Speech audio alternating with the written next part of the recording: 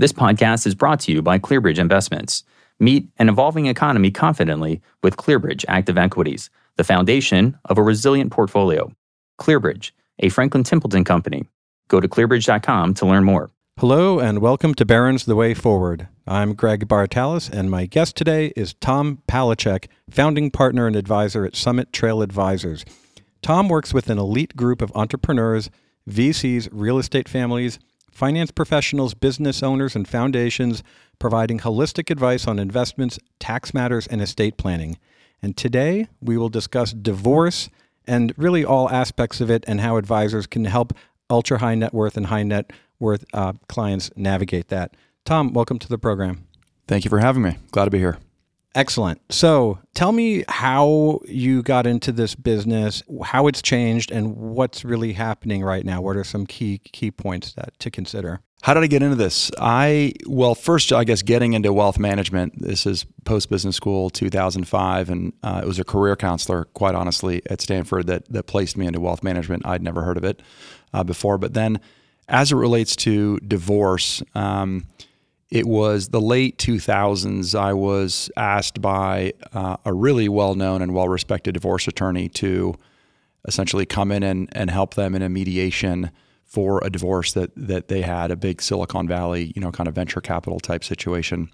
I was recommended by the tax counsel that was representing on that case as well. And it was actually pretty intimidating. I'm showing up to this thing wondering, why are they asking me to come help on a mediation? I'm not an attorney, right? I don't mediate. And what I'd realized when I got there and spent the afternoon and the day with them and the judge and the mediators was, the tax folks are really good at taxes. Lawyers are really good at being lawyers. There's not somebody there that understands the financial element of what's happening with these balance sheets, and really bringing all those three pieces together for ultimately the client who's about to, is hopefully going to mediate to a conclusion that they have to live with for the rest of their life. It's a very important moment. And that was clearly missing, even with the best attorneys and tax accountants. And that's really kind of where it started. That was the aha moment for me when I walked out of the room that day, and I was, they're essentially kind of everybody's high-fiving. And I didn't think I really did that much. It was just, I was just doing what we do. And how has the landscape changed since then? I don't think it's actually changed that much. I think whether you're going through a divorce or you're selling your business, right, and so forth, there's a lot of these kind of life events that happen where we serve a very particular role, as do the attorneys or the tax accountants. But to bring all those things together and, reduce maybe some of the emotionality that comes with these life events, which is really difficult. These are really hard situations that these folks are facing. And for someone to come in and be really reasonable and lay all the cards on the table and come up with a plan, it's the same as it was 10 years ago. It's still it's a divorce, right? It's not easy, and they look the same. Right. I mean, splitting assets in any divorce will be fraught. It'll be contentious often. But with ultra high net worth people, there can be even more implied tension given the dollar amounts, and also just these complicated balance sheets and assets. You could have, restricted stock, options, et cetera. I mean, there's so many moving parts, and you could at any given moment in time, in theory, have certain assets that are spiking and dollar to dollar, but that may not really be representative of the intrinsic value, and it's really a snapshot in time. Like, how do you navigate all that? Yeah, it's a good question. I mean, it's complicated, right? Yeah. And you have to separate it from like the emotional element. So sometimes we're like an emotional or psychological kind of counselor of what's reasonable. Like, hey, the other side is being reasonable here, or they're not being reasonable. What battles are we going to pick? But it's really taking a step back and understanding like, what are the needs?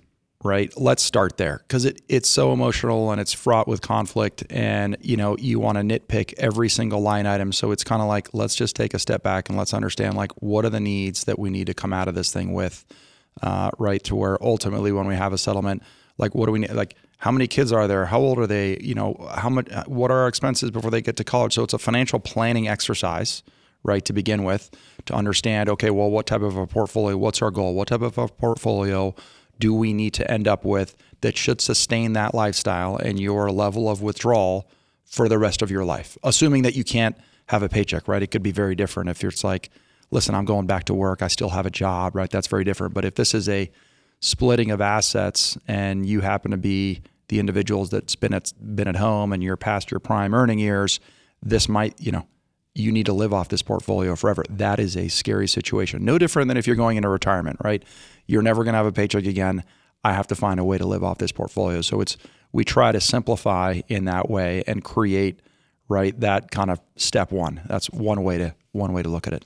When you try to establish common ground or areas where both parties agree on, do you approach it from that perspective of first focusing on areas where there is a common goal, may it be providing for children, et cetera, or is it more that you speak separately to each party and say, what's most important to you?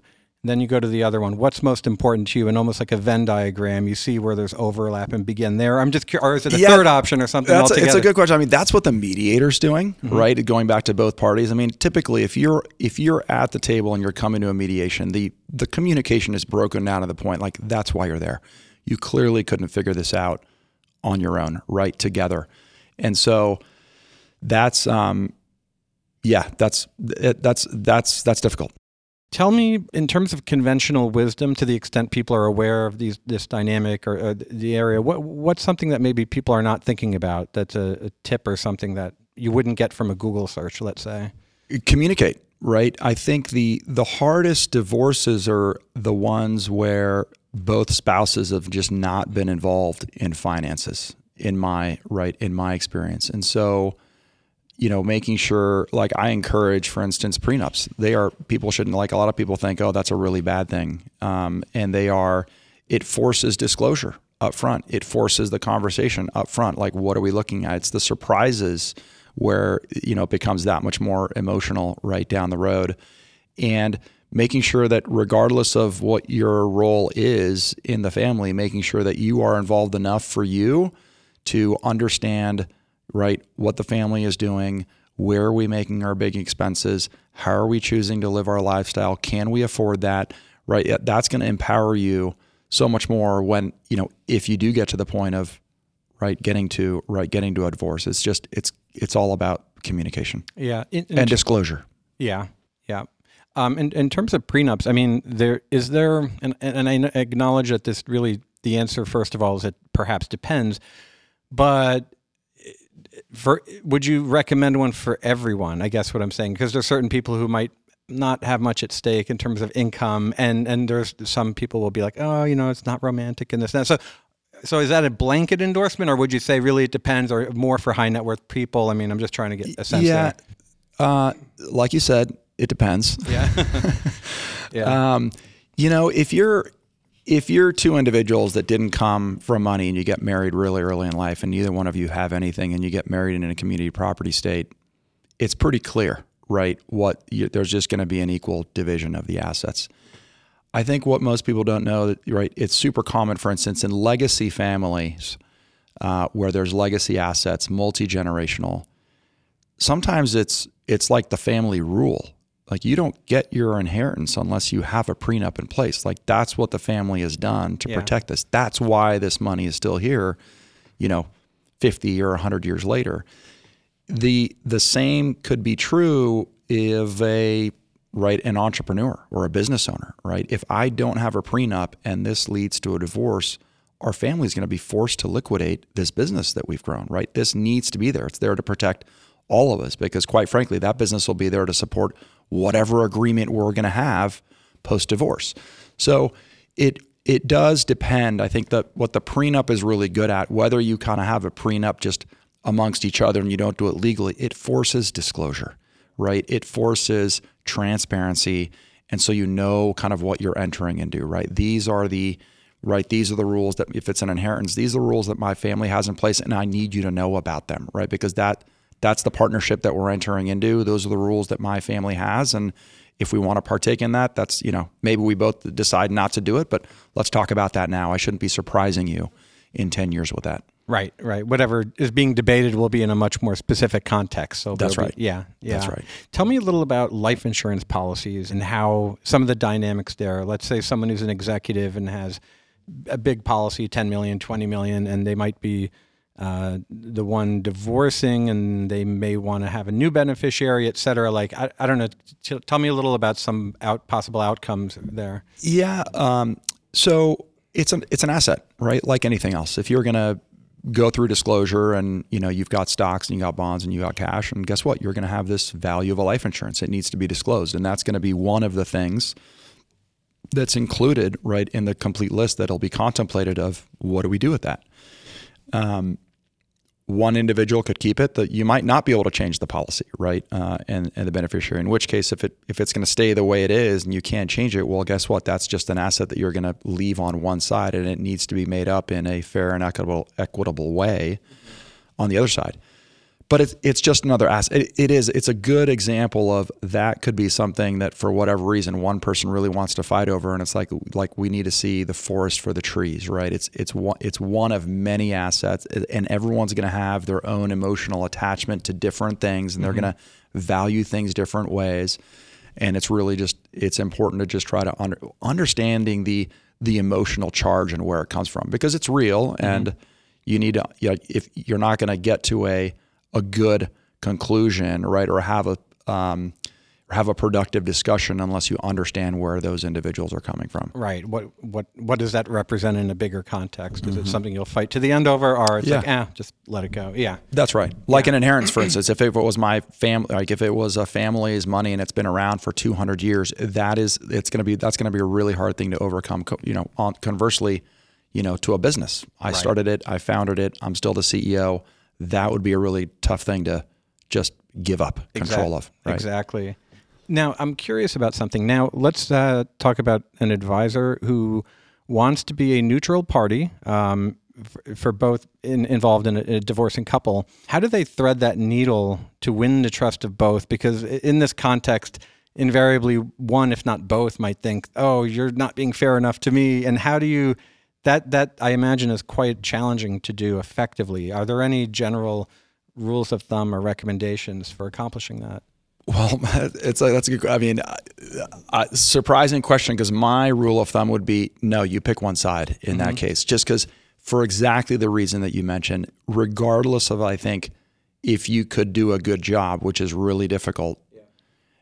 You're still the one side is constantly going to be thinking, well, are you really representing my best interest or working with the other side, right? So for the same reason with a prenup, you have two separate attorneys, one on each side. Yeah. That's the way the law works. Same thing here. Both sides should get a separate advisor, right? That's where a good mediator will come into play. And yes, you can all talk, but I don't want a client thinking that I'm conflicted, and trying to serve right to, two parties that really ultimately might have two different goals. Got it. And tell me, what are you seeing lately? I mean, you said a lot of the dynamics haven't really changed over time, but is there any new trends or things that you see more lately in recent years? I think finally coming to the forefront, and we were on a panel earlier about really just planning. And, when you think about, and this, it could be planning for a divorce, it could be planning for a retirement, it could be planning for, somebody who's selling their business, and financial planning, which really is kind of estate and tax planning. And most advisors out there typically lead with investments. That's just been the way it's worked for a very long time. A lot of advisors, right, still are brokers. If people started calling themselves advisors, right, 25 years ago. And I think, if you look at the academic research of what drives long-term returns, right? What can you do to maximize your outcome over a 10, 20, 30, 50-year period? Asset location being most important, followed by asset allocation, second, and third by manager selection. And I feel like everybody always starts with the investments, manager selection. You got to flip that around and start with asset location, which is a financial planning, right, tax and estate exercise. What kind of an entity is the family business held in? How are we moving that to the next generation or the third generation from now? How are we including charity in what we're doing, right? How are we really being smart around those assets? And so figuring that side out, whether, again, if you're taking this back to a divorce, we got to figure that planning out as it relates to what conclusion are we going to come to and all agree to that fits into that plan, right? That'll ultimately, right, service you until you die, right? So I would say that the trend is more people are focused on planning a lot because the really good planners out there, if you're, a wealthy client, you're walking around at a cocktail party and you run into me or another advisor that focuses on planning and we bring up some of these ideas, the other advisor is going to get a call and say, hey, why didn't you mention this to me? This is actually a really good idea. That's the worst. That's the one thing you do not want to hear as an advisor. And I think that's really coming to light. It's becoming more and more important as taxes increase. Right. Yeah. So that's interesting. So you're very much approaching it first with a macro framework, a structural framework, and then filling it in with the investments there, whereas a lot of the others are just rushing to a money manager, but kind of not seeing the forest for the trees, just leading with that. That's right. I mean, what investment we choose, or stocks or bonds or private equity, that's the last decision that we're making. It's let's make sure that we're structuring the family estate appropriately. Let's talk about your goals. Where do you want this to be in 10, 20, 30 years? Let's figure all that out. And then let's figure out how each of these entities should be investing. We're almost out of time, and I wanted to ask you for an actionable idea. So for anyone listening who might want to get a little more acquainted on the subject, learn something, do you have any? Yeah, I'd reach out to your local divorce attorney or specialist in whatever city you're in, and offer this wealth management financial planning exercise, or to be an expert witness to them as they go through one of their divorces, right? It could be on a no-name basis. Send it to me. We're there to be very reasonable and to double check on, what's a reasonable rate of return to assume, right? What are the asset values that the other spouse, when they went and disclosed things, like, are those reasonable assumptions? The estate attorney's not going to know what's in that situation, what's reasonable and what's not. They're going to know what's reasonable in the eye of the law. Mm-hmm. But we're there again to really help them shepherd that process. And we don't charge by the hour. We're happy to go do that work because that's the time you want to get to know the client because they're going to need your services, right? The attorney will go when the divorce comes to a conclusion. They don't need their services anymore. They're going to need our services, right? And so that's a perfect time to get introduced. And from my experience, the tax accountants and attorneys out there will welcome, right, that type of a service. And so I'd reach out to those folks in your and be that glue that really brings the team together. Great. Well, that's an excellent piece of advice. I appreciate it. My guest has been Tom Palecek. For more advisor-specific podcasts, please check out barons.com/podcast. For The Way Forward, I'm Greg Bartalis. This podcast is brought to you by ClearBridge Investments. Meet an evolving economy confidently with ClearBridge Active Equities, the foundation of a resilient portfolio. ClearBridge, a Franklin Templeton company. Go to clearbridge.com to learn more.